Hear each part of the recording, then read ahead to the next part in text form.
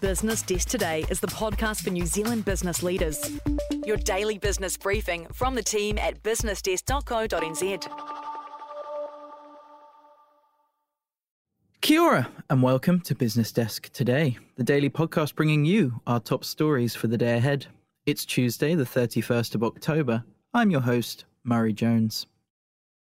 Later, we'll take a look at desalination technology and Christchurch Council's sea level rise risk. But first, ambitious grandstanding about sustainability has become so commonplace in corporate communications that it often now elicits as much cynicism as it does support. At Business Desk, we wanted to cut through the claims, targets, and potential greenwashing and look at how New Zealand's biggest businesses are performing in terms of their emissions reduction. In advance of mandatory reporting requirements for the 2024 financial year, many companies have been publishing their figures for a number of years.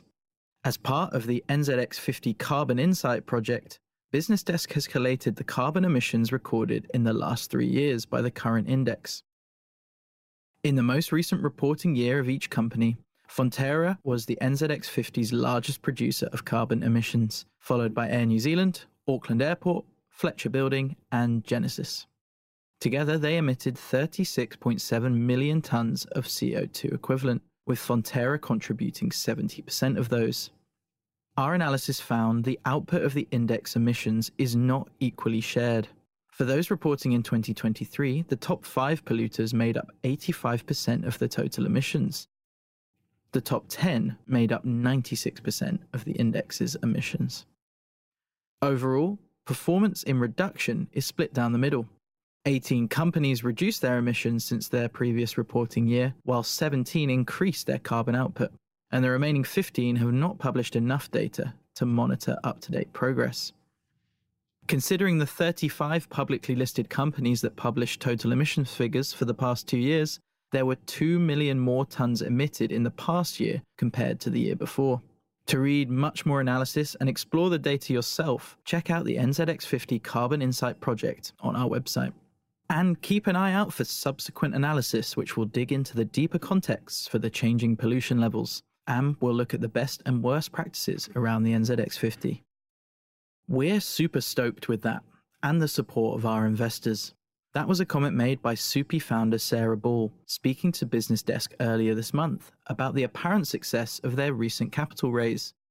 Founded by Ball 2 years ago, Soupy had the intention of introducing competition to the supermarket industry through an online grocery business. It grew, according to Ball, to have 23,000 members by July last year and was sitting on around 72,000 as of this month, with 8,500 grocery items on its virtual shelves. Last July, the business valued itself at $20 million and forecast a net profit of $2.3 million in 2025. In a matter of weeks, that support appears to have vanished, with a key investor pulling out late last week and 2 of its 3 directors quitting on Friday. On Monday, voluntary administrators were appointed, with roughly 115 staff told they no longer had jobs, and Soupy was likely to head for liquidation, owing $3 million. But, asks Riley Kennedy, can it be saved? Head to businessdesk.co.nz to read Riley's full breakdown. Now, time for a quick ad break.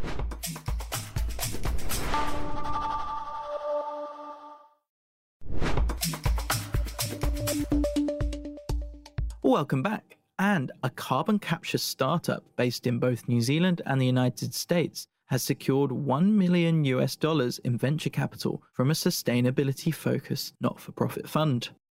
Capture 6 was founded with the goal of commercializing technology that will both remove carbon from and desalinate saltwater. The company, which operates out of both California and Rotorua, was selected to join the latest cohort for Elemental Accelerators investment, Ben Moore reports. Shortly after being incorporated in 2022, Capture 6 raised 4.5 million NZ dollars in its seed round while taking part in Creative HQ's Climate Response Accelerator. US-born NZ-based co-founder and director Luke Shores told Business Desk it raised further capital in bridge rounds, but he would not say how much. Now, the company is working on a major carbon capture and desalination project in Los Angeles County that will turn theory into impact. Shores said it would break ground on that facility around the middle of next year. And our last main story, a sea level rise of 20 centimetres would expose nearly 20,000 properties worth $14 billion in Christchurch and Banks Peninsula to coastal hazards. Oliver Lewis reports that the Christchurch City Council included the figure based on an average property price of $727,000 in its draft submission to the Environment Select Committee, which started an inquiry into climate adaptation before the election.